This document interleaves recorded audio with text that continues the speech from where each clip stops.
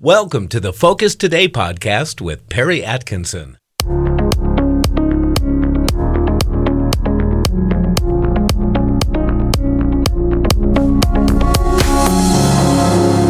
Well, welcome to Focus Today. I'm your host, Perry Atkinson. Inflation, recession, the economy, the national debt, the stock market doesn't seem to be all telling us the same thing. So I am very honored to have with us today, and quite frankly, very timely, Dr. Murray Sabrin's back with us, Emeritus Professor of Finance there at Ramapo College there in New Jersey. He's the author of several books, including his autobiography, which, by the way, is a fascinating read, From Immigrant to Public Intellectual. No question about it. Anyway, check out his website, murraysabrin.substack.com. And there's a picture of the landing page. Dr. Sabrin, good to see you again. How are you, friend? Hey, Perry. Wow. Am I confused, or are the numbers lying to us? I just can't get why the stock market's up and inflation seems to be low and gas prices are through the roofs. I know that you talk about this in your latest post, basically saying America is at a tipping point. Explain that. Well, according to the data that the Federal Reserve publishes, and it's available to everybody who just looks at the economic indicators, we're now seeing the debt, the interest on the national debt, the federal government's debt, skyrocketing. It's gone from $500 billion just a few years ago to nearly $1 trillion. In other words, it's rising at an ever faster rate. And when that ever has happened in history, whether it's in Europe, South America, or any part of the world, that leads to a hyperinflation. Now, I'm not predicting that's going to happen right now, but history and finance is on that analysis, because once the government increases its debt at an extraordinary rate and the interest expense goes through the roof, central banks usually come in and buy up some of this debt, which is called monetizing the debt, by creating money. And that's what gave us the hyperinflation in Germany. Okay, we're getting a little bit of a challenge there today. Let me say why they correct this.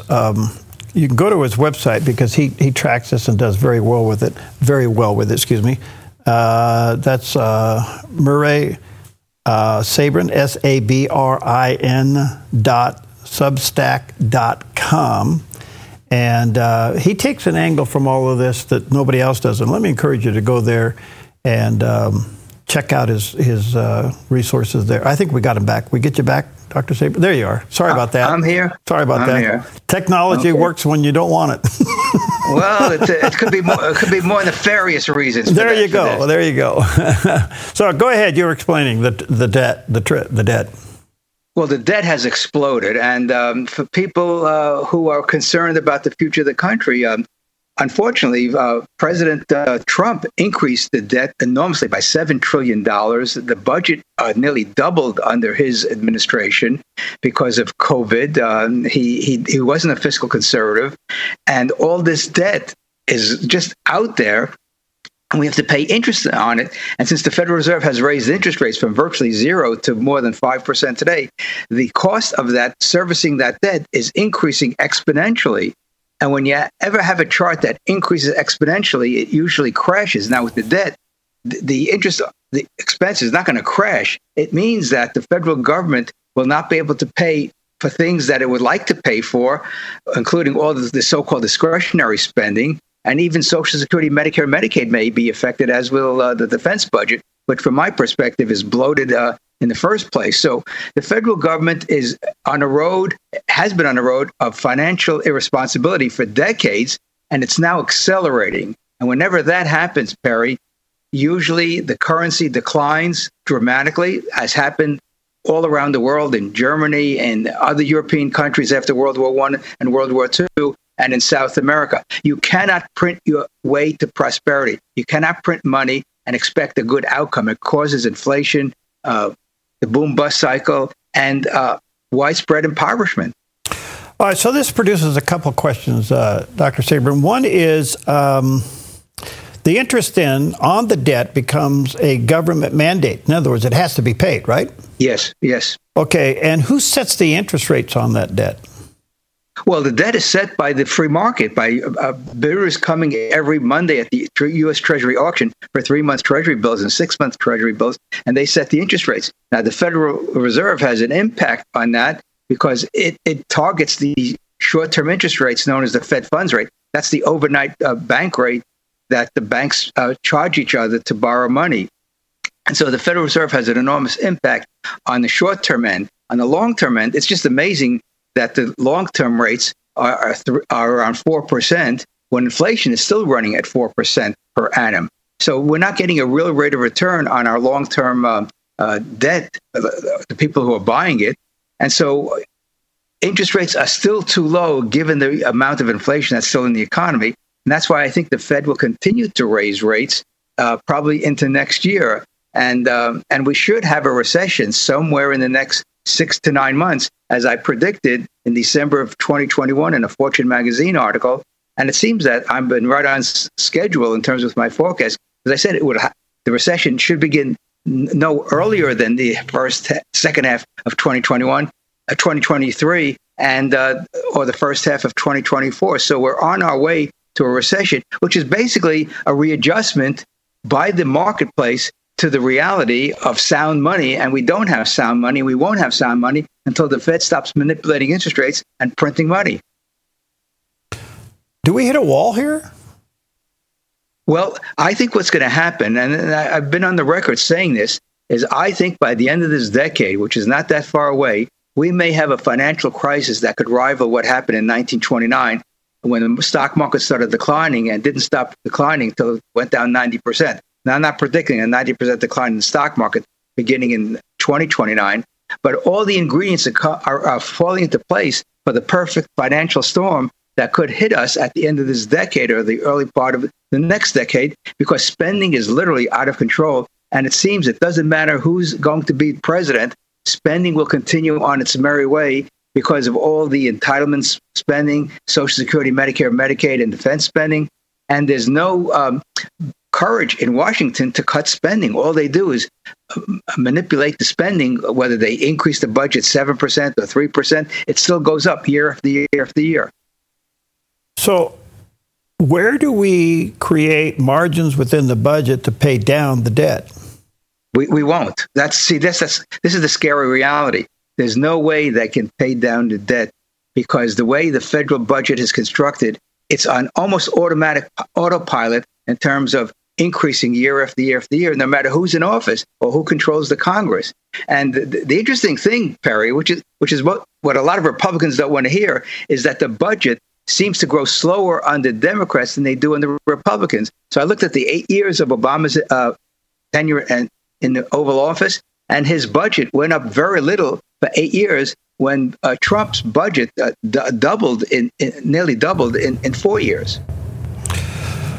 Okay, so is really inflation 3.4%?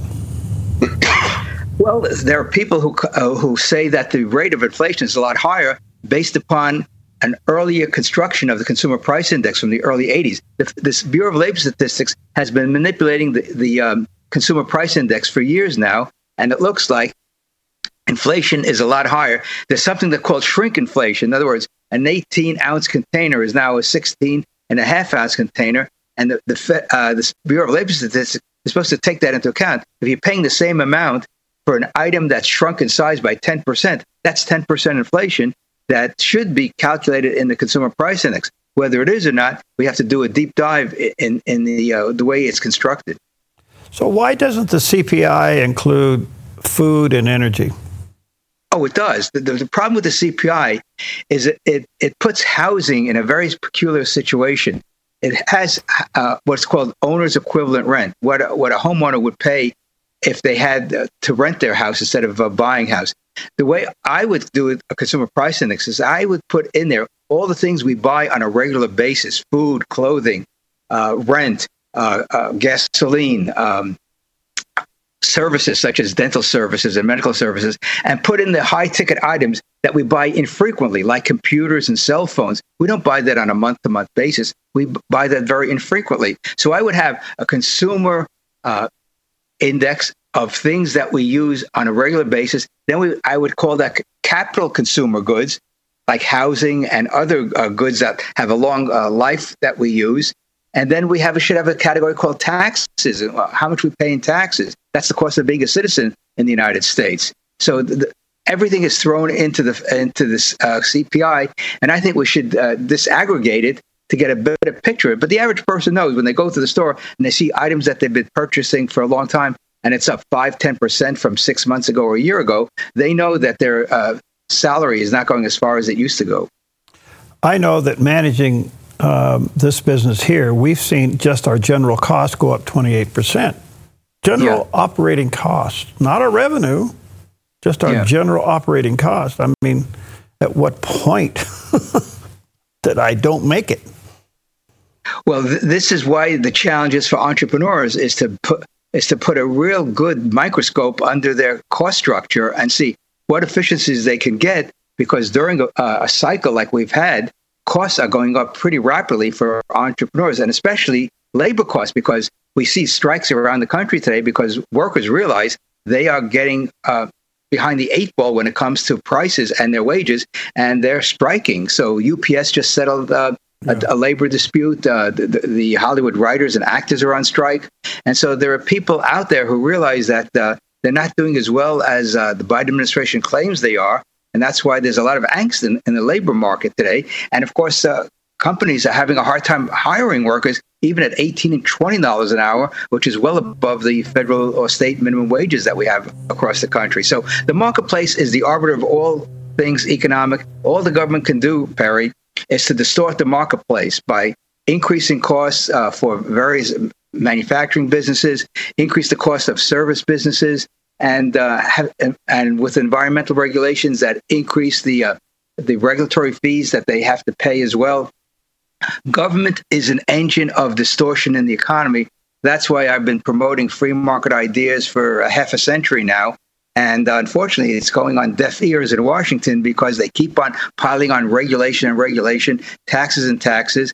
And this doesn't lead to good economic, stable growth for the U.S. economy. A couple other quick questions, Dr. Sabrin. Let me ask you this.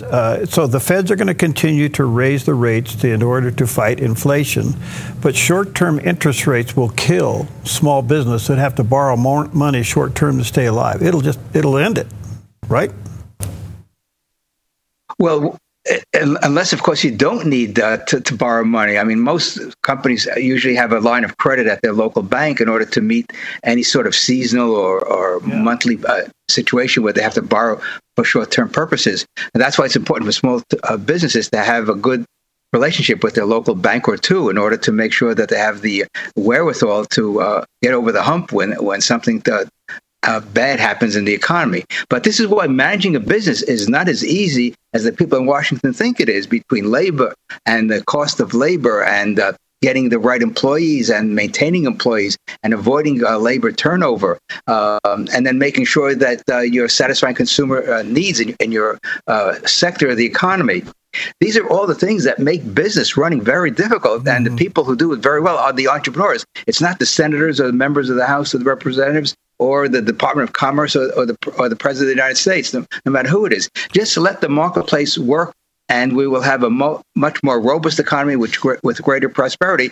But that concept is alien to a lot of people in Washington, D.C.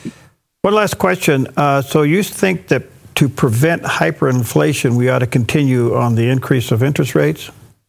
Well, we need to get the inflation rate down. We need the Fed to stop printing money and manipulating interest rates and allow the marketplace to determine interest rates. This has probably been the greatest error of the Federal Reserve, to think that they can micromanage the economy by setting the interest rate higher or lower, and to have 0% zero interest rates is totally financially irresponsible, because all the economic and financial textbooks say that you should have a real rate of 2%, which means that if inflation is running at 1%, interest rate should be 3-4% a year. And so the Federal Reserve has made error after error after error for the past 110 years since they were created in 1913. And it's time that the Fed stop trying to manage the economy. It's a form of central planning. We know central planning doesn't work. We saw the collapse of the Soviet Union and other centrally planned economies. And the Federal Reserve is our central planning institution, if you will. And we should just abolish it and go back to having the dollar as good as gold and have the Treasury issue dollars backed by a real commodity, gold and silver, which has been the history of the United States up until the 1930s and the 1960s. Thank you. Thank you for making it simple. Always an honor to have you, sir. Let me say to our viewers and listeners, check out his website, Murray, M-U-R-R-A-Y, Sabrin, S-A-B-R-I-N, Substack.com. There's a picture of his landing page there. And check out his personal book. It is a fascinating story, from immigrant to public intellectual, an American story. No question about it. Thank you, my friend. Good to see you. Look forward to visiting again soon. Thanks, Perry. It's always a pleasure being with you. Take care now. Thank you for listening to this week's Focus Today podcast. Remember, you can visit our website to check out all the interviews we did this week on our daily Focus Today TV show at thedove.us. And if you like this podcast, please take a moment to rate us and share it with your friends.